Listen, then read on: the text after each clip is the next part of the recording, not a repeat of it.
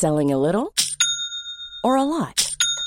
Shopify helps you do your thing however you cha-ching. Shopify is the global commerce platform that helps you sell at every stage of your business. From the launch your online shop stage to the first real-life store stage, all the way to the did we just hit a million orders stage. Shopify is there to help you grow. Shopify helps you turn browsers into buyers with the internet's best converting checkout. 36% better on average compared to other leading commerce platforms. Because businesses that grow, grow with Shopify. Get a $1 per month trial period at shopify.com/work. Shopify.com/work. Tired of ads barging into your favorite news podcasts? Good news. Ad-free listening is available on Amazon Music for all the music plus top podcasts included with your Prime membership. Stay up to date on everything newsworthy by downloading the Amazon Music app for free. Or go to amazon.com/news ad free. That's amazon.com/news ad free to catch up on the latest episodes without the ads. This is Paige, the co-host of Giggly Squad, and I want to tell you about a company that I've been loving, Olive & June. Olive & June gives you everything that you need for a salon-quality manicure in one box. And if you break it down, it really comes out to $2 a manicure, which is absolutely insane. It's also so easy to get salon-worthy nails at home with Olive & June. The difference between how your nails used to look when you did them yourself and now with the Mani system is a complete game changer. The best thing about Olive & June, too, is it's a quick dry. Dries in about 1 minute, lasts for 5 days, and full coverage in up to 1 to 2 coats. Visit oliveandjune.com/perfectmani20 for 20% off your first system. That's oliveandjune.com/perfectmani20 for 20% off your first system.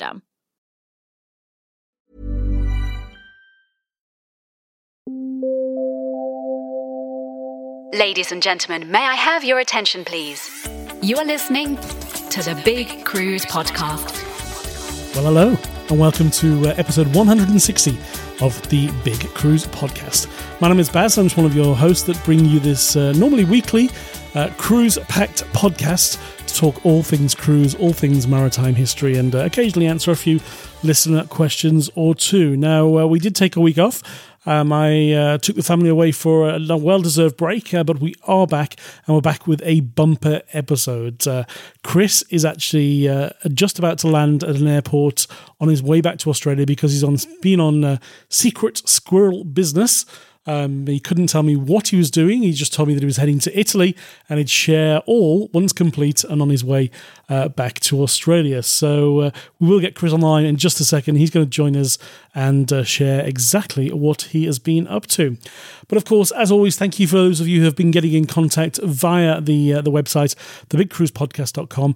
If you have a burning question, if you have a fact or fiction you would like answered, or challenge myself or Chris, or whether you just want to drop us a note, you can do so, of course, via the website, thebigcruisepodcast.com, and click on Join the Show in the top right-hand corner.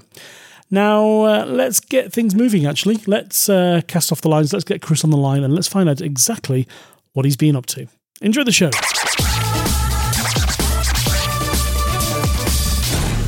And once again, we are back, and it's always great to welcome our good friend and maritime historian who is somewhere in an airport somewhere in the world. Where are you, Chris? Well, that's a good question, actually, Baz. It's been such a long few days, but what an exciting week it's been for me. I'm actually sitting here right now in Singapore Airport. Good old Changi. Australia. Yeah, first time back since things opened up again, and coming back from Venice via Dubai and Singapore to get back home to Australia. So going the long way around, but I've been in Venice for the last week, and if any of the listeners are also following me on YouTube, they'll already probably know why. Well, I of course knew you were heading to Venice, but didn't know the full details of what was happening, so we'll share all of that in just a minute. But you've been there for, the best part of a week? Yeah, so I flew out on the weekend last week, flew into Venice, got in on Monday. On the way across, it was actually just through Dubai, so it was a bit quicker getting there. Nice first time being flying out and heading in the westbound direction since 2019. I was just about to say 1919, which just goes to show how tired I am. It was just lovely to arrive into Venice and spent a day there before everybody else that I was going to hang out with for the next few days arrived, and went into Venice and walked the streets and had gelato, and it was just, you had to almost pinch yourself to think you're back in Europe. You know what it feels like. Yeah, no, exactly. No, it's always a good feel to be back, and of course you were there for a particular reason, and we now know that of course it was all centered around Queen Anne. So what exactly have you been up to? So I've been working with Cunard for the last few weeks, actually, in putting together an event where travel agents from Europe, particularly from the UK and Germany, joined us at the shipyard at Fincantieri, and we, myself and the Cunard team, presented some Cunard history to the group, and then took them on escorted tours through the ship as she's under construction in Fincantieri. So was this your first visit to a Fincantieri shipyard? It was, yes, it was, very much so. And did you hit them up for sponsorship while you were there? Oh, no, I've let you down, Baz. I mean, they probably have heard all of the times we've mentioned them. Look, it's interesting, actually, because the podcast did seem to be known amongst not just the travel agents and the journos, but also amongst the team of people that are working there. So it's really nice to see that the European reach is there for our Big Cruise podcast. There we go. But, when you're coming in on... have you been to the shipyard in Venice? Not to the Venice one. No, I've been to a shipyard previously, but not that one. Okay, so you arrive at Marco Polo Airport, and then where we were staying was actually not on the islands, but just on the mainland, near where the shipyard is. And the taxi picked me up, and we're driving along, and then all of a sudden you see sort of this massive gantry crane. It's this big blue Fincantieri written on it. And then in the distance is like, oh my gosh, I can see a red and black funnel. It's Queen Anne. And there she is right there in the shipyard as you're driving off to the hotel. I'm thinking, wow, that's so exciting, but I wanted the next day to hurry up and get there, so you can go and see the ship. Yeah. And were there other ships being built at the different stages in the same shipyard? There were, actually. It's interesting because on the flight path in that we had coming into the airport, I just happened to be sitting on the left-hand side of the aircraft, and you can see the shipyard as you come into land. And there was what looked like a complete ship. I think it looked like a smaller MSC ship, so I'm wondering maybe if it was there for refit. And then you could see Queen Anne, and then in the dry dock there's actually hull 6300, which I think might be the next in the Norwegian Prima class. I think it might be the next Prima class ship that's under construction. Although some people were saying it's an MSC ship. I should probably look that up. But yeah, it was kind of, the hull was in various stages of construction, so you could see sort of the very early stages of the bow, but in the center there's like a core of the ship which is just already built out there with all the balconies added in. So it's being built in a very different way to the way Queen Anne was built, because of course she had her bow section built at a different shipyard, and then it was launched and floated over to the shipyard in Venice. So what were your first impressions? Well, mate, it's one of those things that you kind of have a little bit of an idea in your head of what you think it might look like from photographs. And of course, I've spent hours and hours watching historical videos of shipyards, and there's obviously the ship's being built, there's people everywhere, but it's quite different, as you probably know, it's quite different in real life to see this sort of hive of activity, and everyone seems to have an idea, like all the shipyard workers seem to have an idea of what they're doing and what their role is, but I marvel at the logistics that must sit behind it to get it to all work and to come together. And you kind of look at it, and it might look a little bit chaotic, but at the same time, it's like orchestrated a bit. I guess a bit like what if you were shrunk down and put inside like a beehive or something. Everyone seems to know what they're doing, but from the outside, it kind of you'd have to understand the logistics of it to work out what's going on first. So it takes a little while to get your bearings, but. But mate, the ship just looks like she's still under construction, of course, but just the way that they've built it and the things that they've thought about when they come to building the interior sort of spaces, the design, you can really start to see it shining through. Just the structural elements that make this ship quite special, I think. Yeah. So are they at a point where it's visually obvious where lounges start and end, and you can kind of get a feel for what the features of that area might look like? Obviously, there's no soft furnishings yet, but can you really get a sense of space at the minute? Well, I mean, I've been working alongside Francis Fred, who is the one of the brand manager there at Cunard, and he has been working on Queen Anne for quite some time, so he knows the ship. He's visited the ship. He actually, I think, he can walk through it, and he knows where everything is. So the first 2 days we spent together familiarizing me with the ship, because I was going to host half the tours alongside Francis. So, the first walk through, I'd been studying the deck plans. I was literally like reading the deck plans and looking at the deck plans for weeks in advance, trying to kind of get an idea as to where things are. And if you know the existing Queen Victoria and Queen Elizabeth, there are some elements that are slightly similar, like the main Britannia dining room is in a similar space, the grand lobby is in a similar space. But when you're on board, obviously it's not fitted out yet, and also there are a lot of differences. They've made a lot of changes to the pinnacle platform that they've used for Queen Anne, and they've really customized it. So that first walkthrough was kind of just absorbing everything, and then the next day we spent just kind of on the ship, and I became more and more familiar with it. By the time it was ready to give the tours, we obviously came on board just to do one last sort of walkthrough, and I was like, I know where this is, I know where this is, I know where this is. So it took about a day and a half to sort of really get to a point where you felt like I'm not going to get lost in the maze of the internal spaces of the ship. But the other thing that you've probably seen it as well if you've been on shipyard visits is that there are different stages of completion on board. So there are some areas where the cabins are completely in, and there are some areas where you can see the outlines on the floors where the staterooms will be built, so you can see where the wet area is and where the walls are going to be, and all the electrical services and plumbing services are coming in. There are some areas that are being built in situ, so they're not like the big suites, for example, are being constructed in place. So you've got sort of the outline of the room and the metallic structure that is going to sort of have all the decoration put on it. You can see where things are going to be, but it's open, so you can still see out to the corridor. So it's a very different experience depending on what part of the ship you're in. But it's at a point where, like when we toured through the Queen's room, for example, you can see where the dance floor, which is going to be similar size to Queen Mary II's dance floor, although in an oval shape rather than square. You can see what that's going to be. You can see where the raised areas are going to be. And the thing that really blew me away through the whole ship was that even though all the windows are kind of frosted with protective coating, there is so much light coming into this ship. There are so many windows. All the public spaces seem to have these massive, massive windows.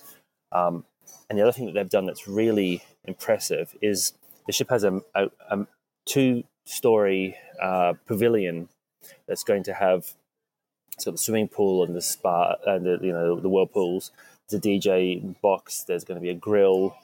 There'll be gelato. There'll be a juice bar. There'll be a normal bar, and then on the deck above, there's a wellness bar that's going to do all sorts of menu options in conjunction with Mariel to create this sort of wellness concept throughout the ship. Okay. But on the top of it, there's a magrodome. And, traditionally these are sort of like pretty flat structures, but they completely reimagined it. They engaged Martin Francis, who designed the glass pyramid outside the Louvre, to rethink how this glass roof could look. And it's this huge curved structure that just adds almost like another deck of height above the space. And you just walk in there and it feels absolutely cavernous. It's massive. And then the windows, obviously, on both levels, just natural light coming in. It's just really cool. And I was, I've seen sort of on the deck plans where it would be, and what it like its situation and what the areas are. But when you stand in that space, you're like, wow, the whole core of the ship has just been opened up with this really clever use of glass and the metallic structure being curved makes a huge difference. Wow. So what did the visiting media and the visiting travel trade from Europe make of the ship visit?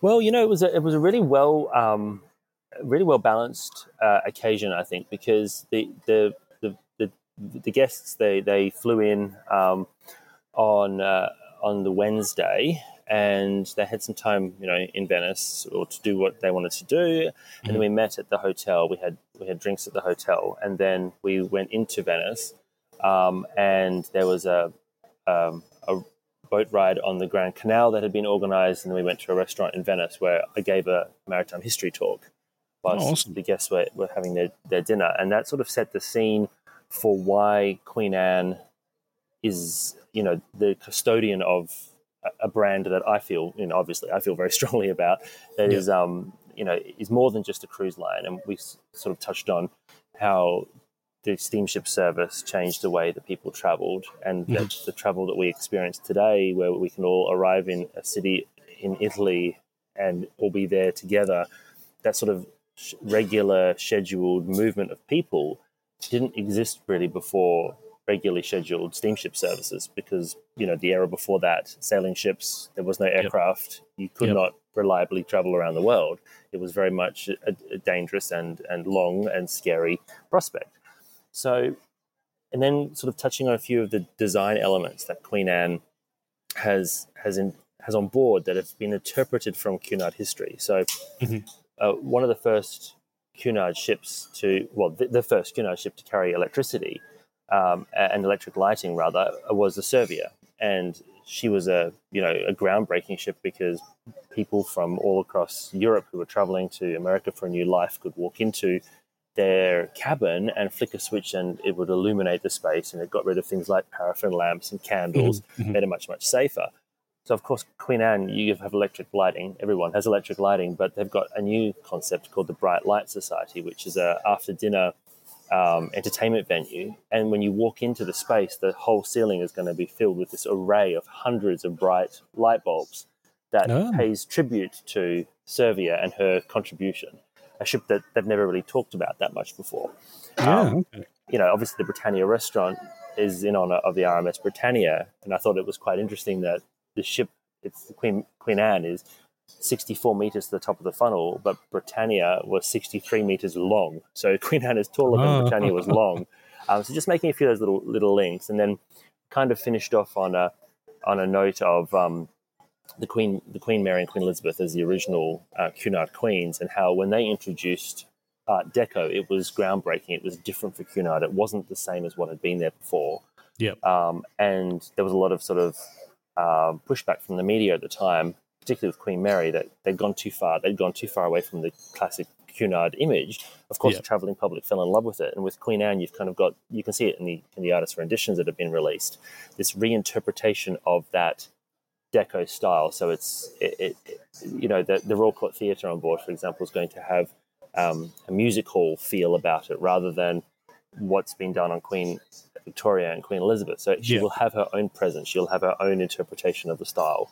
And I think when people think about Cunard, they think it's so traditional, but for most of Cunard's history, it didn't. It didn't sort of recreate the past. It was a very forward-facing line with the queens, with Lusitania, Mauritania, with Aquitania, with QE2 when she came out, and people were like, "Why is there chrome and glass everywhere? And what's all this orange and red?" But they've the ships move with the times, and I think Queen Anne is a beautiful blend, and you can sort of see the structural elements and how there's a lot of fluidity and flow in the design, and you can see that kind of echoed on board with the way that the bulkheads curve, and that the openings and the wells have kind of a circular feel to them. So that was the idea of trying to set the scene at the dinner, which people seem to really enjoy. I got a lot of people come up afterwards, which was lovely, and say, thank you. I never realized, I never knew, and I was sort of very, very kind feedback, and check out the podcast because we talk about it all the time.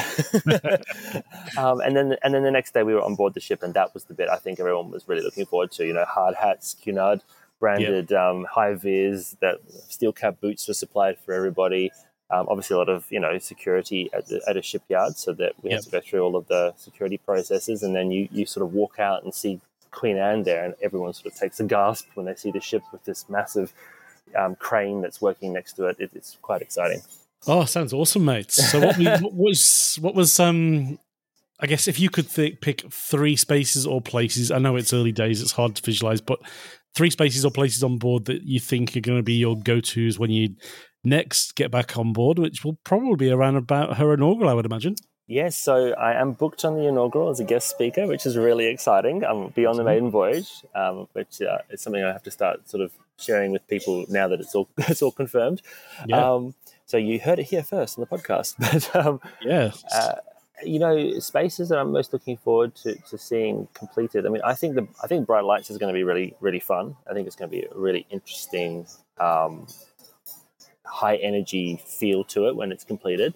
I'm also just really looking forward to seeing the grand lobby at its completion as well, because they've created this really interesting concept with this dynamic piece of artwork that as you move through the lobby, it changes the perspective, where you'll start off with a ship's departure, then the ship at sea, and then ultimately when you get to the other side of the lobby, it will appear as if the ship's arriving to port.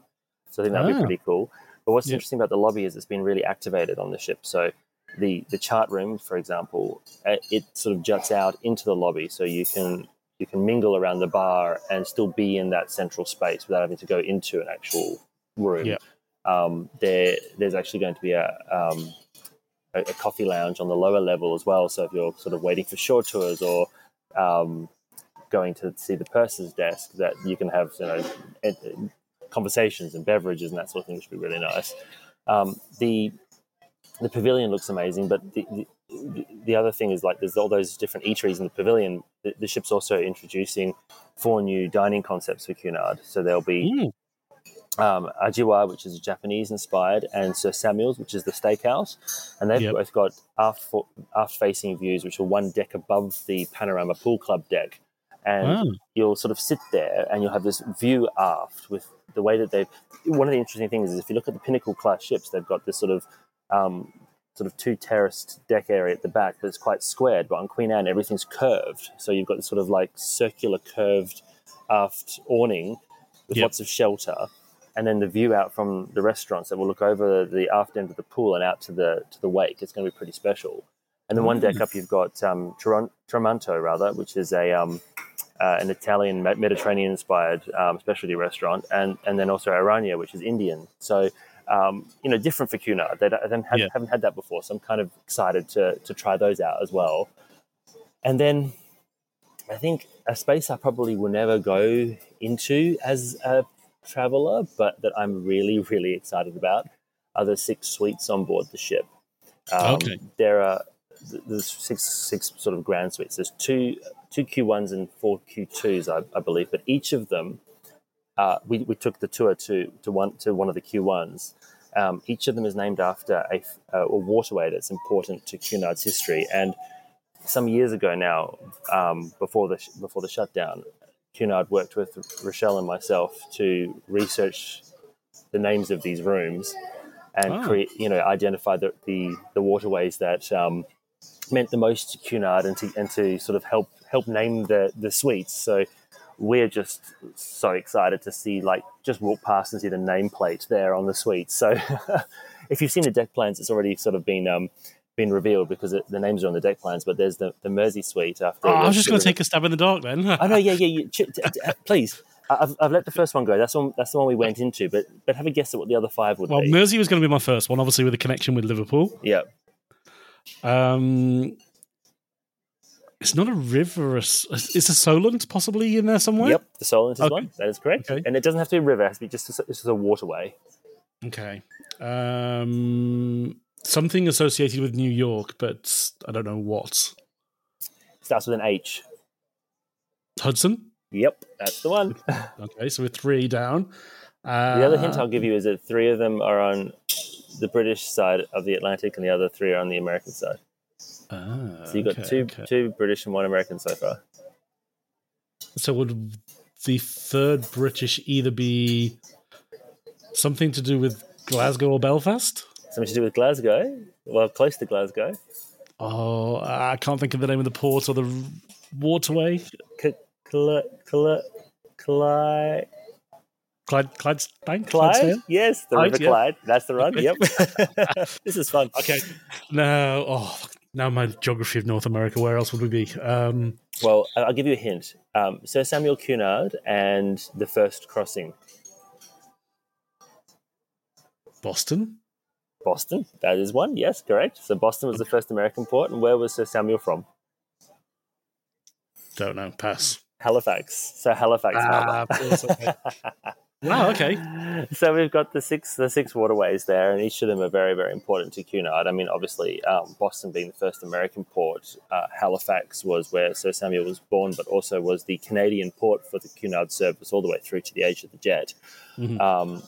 The Hudson in New York, I mean, once Cunard shifted its express services to New York, the Hudson has been, and still is this day, like one of the most visited waterways that the company's ever had. Mm-hmm. And on the British side, it all started in Liverpool, so the Mersey had to be one of them, and the Solent, which is Cunard's current home and has been the home of the express ship since 1919, and then the Clyde, where the original Queens and Aquitania, Lusitania, Coronia, so many ships were built on the Clyde. So that was a very fitting name as well. Although I did think it was interesting. Thinking about it today, when Queen Anne's in service, Fincantieri would have built as many queens as John Brown's did, which is quite an interesting little thought there. Yeah. So, I mean, in a cheeky way, I'd love to say that if you're involved in naming the suites, we should probably get to have the suites. But I'm pretty sure that they've got high demand for them because those rooms look... There's only 6 of them, yeah. There's only 6 of them. They look absolutely stunning. Even now, like we do a walk through one of them, and you can see you sort of walk in. There's a main sort of rotunda when you walk in, and to the right hand side there's a little discreet door which enters into a butler's pantry. The butler on the Q1s has their own secondary access door, so if there's entertainment happening, they can go into the butler's pantry with the food and don't have to walk through the guest areas. Yeah. There's a guest bathroom on the left-hand side. You walk into the great room, which is this enormous cavernous space at the moment, but it kind of looks out over the balcony. There's massive windows. Once it's finished, there'll be furnishings in there, and you can have it arranged to suit your style, how you want the furnishings arranged. And then you come back through into the sort of main entryway, and there's a corridor that leads down to the master bedroom, which has, the master bed. There's a walk-in robe, which is, I mean, it looked by me half the size of an entertainer's cabin. It was massive.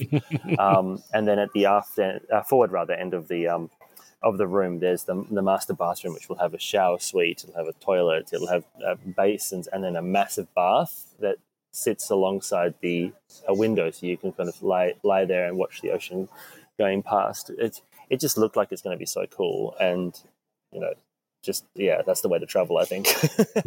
Yeah, no.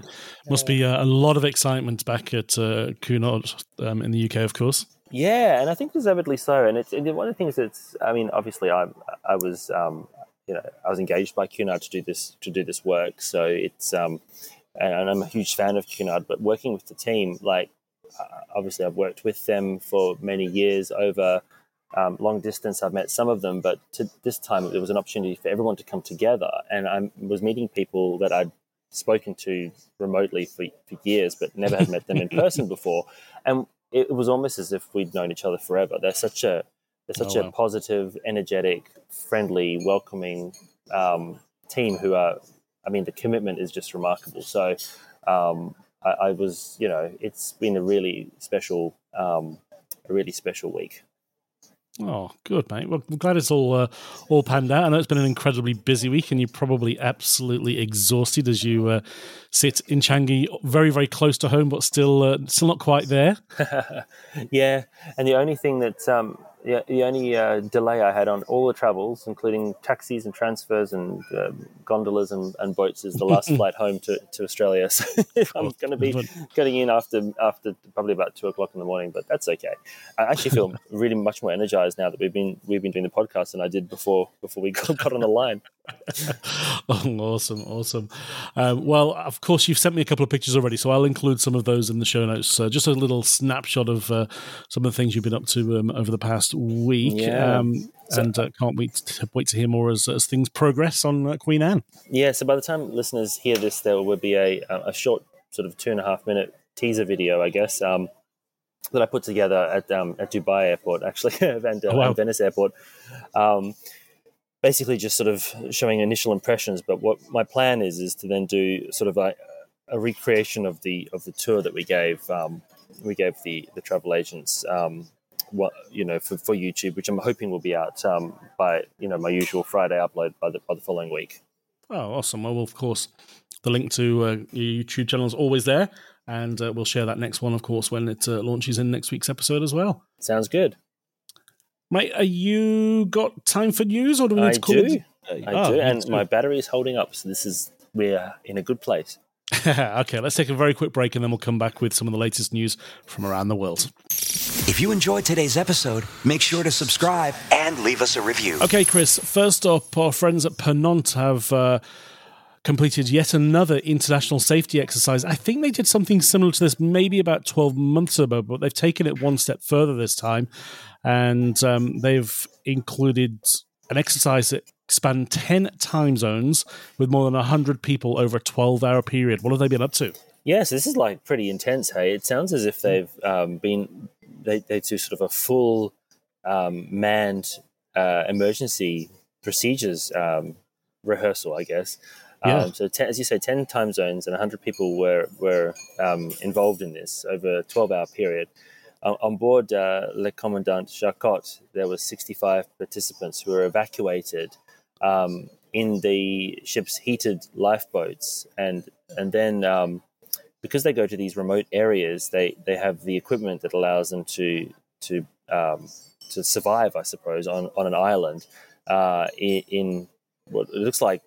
I'm sure you'll put the pictures in the show notes, but they kind of look like orange domed buildings, almost a little bit like the buildings that they have out in the mine sites, really, the dongas, isn't it? In the north of WA, a little bit like those.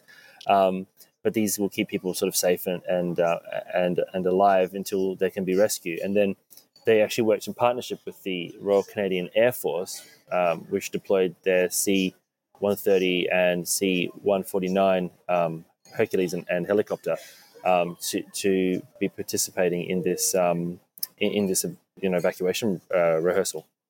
Yeah, I mean, I had no idea there was such a thing as heated lifeboats, but I guess it's needed when you're in these far extremes, and then these ice cubes that they just look incredible. As you say, like an orange dome with this almost like spider's web structure on the outside. It's quite. You should check, if you're listening, you should check it out because it's quite an interesting looking thing. Yeah, looks like something that you might use in Mars. Exactly. Now let's come back down to our part of the world. This time we're talking celebrity, who have announced that the gin cruise returns, which of course first happened down here in 2022. Yes, it's in partnership with the Australian distillery, Four Pillars Gin, and they'll be bringing it aboard the Celebrity Edge, which is making her way down to our part of the world for the December and then into 2024 season. Yes, getting very close. I believe they're in a big countdown on the East Coast, awaiting the arrival of Edge. There's lots of different gin-inspired activities that can take place during this particular cruise. Of course, these are all extra additional payments if you want to choose to participate in them. But we've got a full list there in the show notes if anybody's interested, from anything from gin and oyster tasting in Tasmania to a Four Pillars cocktail and chocolate masterclass, or we could do the Four Pillars of Martini, which is a cocktail mini martini masterclass, to name just a few. And of course, this one-off sailing is taking place on 7th of March 24, departing from Sydney, heading back to Tasmania. It's a 6-night voyage with a little bit of space still available. Sounds good.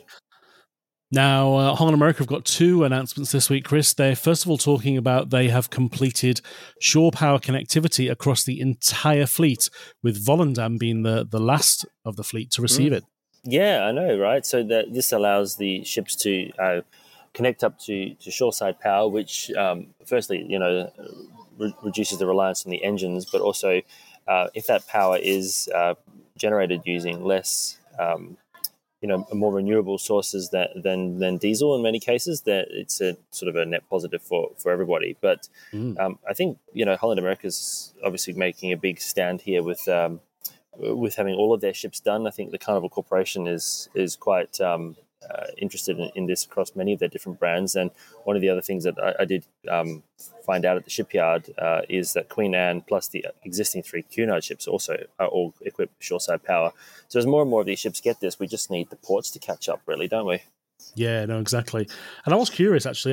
I'm not sure if there is another cruise line where the entire fleet has all of their ships done. But obviously, if Cunard are closely following in the footsteps with their four Queens, Cunard's current existing fleet are all done, but then the Holland America fleet's much bigger, so I suppose it takes longer when it's many, many more ships, But they started back in 2006 with the Vista class ships, and then its Pinnacle class ships. Also, the Koningsdam, Neustadt, and Damaratten were built with shore power, and then the Signature class, which is the Eurodam, New Amsterdam, had partial installation, which has now been complete. That allows them to do cold ironing in more than 18 ports worldwide that currently have the infrastructure, but they're also working with 25 additional ports across the globe that are currently in preparation for putting the infrastructure there. They even list the ports that have it available, and that includes Juneau in Alaska, New York, San Francisco, San Diego, California, Seattle, Washington, Halifax, Montreal, Vancouver, Bergen, Elsund, Kristiansand, Kiel in Norway, Shanghai, and Xiamen in China, to name just a few. And of course, Sydney's currently working on that as well. Yeah, that's it. More and more ports coming online with this, and as we see more ports bring more of their peers this level of connectivity, then we'll see a great reduction in the reliance on shipboard engines whilst they're alongside, which is not a small change. It's quite a significant change. Yes, exactly. Now, next from Holland America, they also talked up just over a week ago the fact that they're launching a global fresh fish program, and included celebrity chef Mashiharu Muramoto as its fresh fish ambassador. Yeah, they say that they're the first cruise line to serve 100% fresh, certified, sustainable Alaska seafood on their ships when they're traveling in Alaska. And I think this is really important because Holland America is a leader in the Alaskan market, and it's such a delicate ecosystem. So it's good to see them sort of following through and putting their money where their mouth is when it comes to this sort of thing. Yeah, lots of different options to choose from whilst you're on board the ships in Alaska and beyond, including pop-up at sea, featured on every single ship with a signature menu also available. So further information on that one there, just jump into the show notes. You can have a quick read for yourself. Yeah, this is Muramoto at sea, by sea, isn't it? Is what it's called. That's right. Yeah. Multi-course dinner that celebrates the fresh fish program. Yeah, and not a bad price actually. $55 per person for the cover charge, and I'm sure it'll be a signature experience that you'll long remember once completed. Sounds good. Next, we are talking Japan, and I feel like Japan's really flavour of the month right now. Everybody I'm talking to is talking about Japan, and this time we're talking about itineraries available through to 2025 on board Princess Cruises. Yeah, that's right. I mean, 2025 doesn't seem that far away now, does it? Really? No, but Japan, very popular with cruising, has been a growing cruise market for quite some time, and Princess obviously has had quite a long association and is very popular with the Japanese market. So they've got 10 days and 11 days, which are new. The new 11-day Spring Flowers cruises in March and April. That's happening. There's a 9-day Southern Islands itinerary with calls to the Okinawan Islands. I hope I pronounced that right. And calls to Taiwan. I'm very tired. What country am I in right now? I don't know. There's a 9 and 10-day Sea of Japan voyages as well, 10-day Japan Explorer voyages, and scenic cruising across Japanese waters as well. So there's a whole heap of different options, which full details obviously in the show notes, but you can obviously check that out on the Princess Cruises website as well. Yeah, now one thing they do particularly well at Princess is they do involve the festivals that take place throughout the year in Japan. Obviously, having the ship there pretty much year-round allows them to do so. But yeah, we've got, I'm not even going to try to pronounce these, but there's 4 different key festivals that take place in August that you really need to be a part of if you're considering an itinerary to Japan at that time of year. And again, the details in the show notes there. I think listener demand is pressuring you to try and pronounce those ones, Baz. Okay, I'll go with the last one, Kimono Fireworks Festival. Oh, well done. Very good. August 17. Yeah, we'll pass on the rest. There's two dance festivals, I can say that. Actually, no, I do know somebody that's just been on Princess in Japan and said they do it incredibly well. It's very popular with the Japanese local market, but it's also very popular with the elite international market, and they do a very good job of balancing the Japanese traditions and also embracing kind of a global cruise community whilst cruising through Japan as well. Excellent. Now we're talking all things vegan food, as Carnival and other brands within the Carnival Corporation are further expanding the vegan menu options across the fleet. Yes, absolutely. So Carnival Cruise Line is introducing the new vegan menus across their ships. Latest news has just been added on board Carnival Freedom and Carnival Horizon. But as you mentioned, there's a lot of the Carnival Corporation brands as well that are taking an interest and starting to offer more both vegetarian and vegan options. So there's an array of different food offerings as well. So it's no longer just that one vegetarian or vegan option amongst everything else. You can actually get appetizers, entrees, or mains, the rest of the world, and desserts with the vegan menu on board the Carnival ships. Yeah, exactly. Interesting, actually. I was just up in Bali, and where we were staying was actually, I didn't realize, renowned for its the vegetarian food scene. Apparently a real abundance of vegetarian forward restaurants opening in that particular part of Bali, and it's attracting a global audience. Oh yeah, no, it's well. I mean, I think there's a lot of alternate diet options that bring various different health benefits. So I think more and more people are sort of taking note of it. And even if you don't, obviously people don't have to go fully vegan or vegetarian to enjoy a vegan or vegetarian meal either. Yeah, no, exactly. Now, this news is a little bit of included it because I think it's quite a nice little landmark. Both P&O UK and Cunard have completed the rollout of SpaceX Starlink. Yes, it should definitely improve the internet connectivity on board the ships. Exactly, because I have to say, I think Cunard's probably been behind the 8 ball when it comes to internet, really, like in traditional terms. But this will be a bit of a game changer, I think, and hopefully, much faster now with Starlink is what I'm hearing. Yeah, fabulous. So we've got across the 3 Queens at present, and also across the various ships of the P&O UK fleet, which was rolled out on June 2023 and is now complete by the end of this year. And last but by no means least, we're talking all things Silver Sea. And this week they've announced that the Silver Nova will have no less than 1,800 pieces of art across the ship. Yeah, 1,800 pieces of art from 59 artists from 25 countries, they say, on board Silver Nova. They've announced that different parts of the ship are going to be famed for different installations and different feels. The first one is the Messina collection, which is a collection of 38 bronze sculptures from classic 20th century, which are going to be scattered throughout the ship. Then in the suites and corridors, we've got a dialogue between past and present. Yeah, photographs by long-term Silver Sea Ambassador Steve McCurry will be a key focal point of the past and present exhibition. Nice. And then we've got Roman-inspired artistry, which will be testament to Silver Sea's Otium Wellness Program. So I'm guessing we'll find that in the spa and the 2 Otium suites which are available. Yeah, and they've even got a collection in the library, dreamy look at the sea and the sky whilst you're enjoying some time in the library on board. And did you spend much time when you're on the cruise ship looking at the individual pieces? On Silver Sea? On any ship. Oh. I know some people who go on board and they just love walking the corridors and checking the various pieces of artwork and looking at who the artists are. For art lovers, it can be a bit of an additional sort of delighter, I think, when the ship has when a ship has so much artwork on board. Oh, absolutely. And as a minimum, I probably use it as a landmark, navigation point to find your way to certain parts of the ship. If it's not my type of artwork, I use it as that's a good reference point to know that here we turn left for whatever. Yeah, exactly. I've got a friend whose favorite old Cunard ship is the Coronia, and on the Queen Mary 2, there's one of the pictures is the Coronia on the main staircase. So if you want a meeting point or a focal point, then you'll meet at the Coronia. There you go. Yep. Yeah, there you go. Awesome.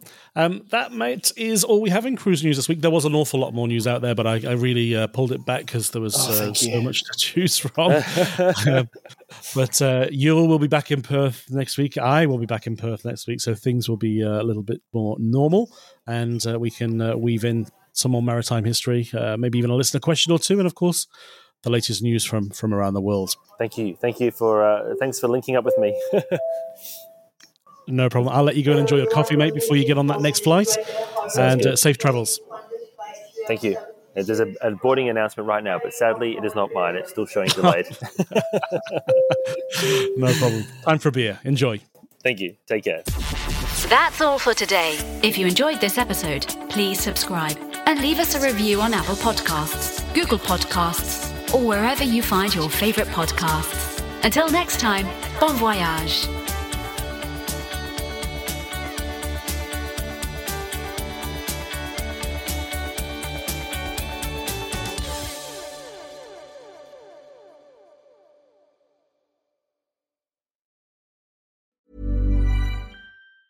Tired of ads barging into your favorite news podcasts? Good news. Ad-free listening is available on Amazon Music for all the music plus top podcasts included with your Prime membership. Stay up to date on everything newsworthy by downloading the Amazon Music app for free or go to amazon.com/news ad free. That's amazon.com/news ad free to catch up on the latest episodes without the ads.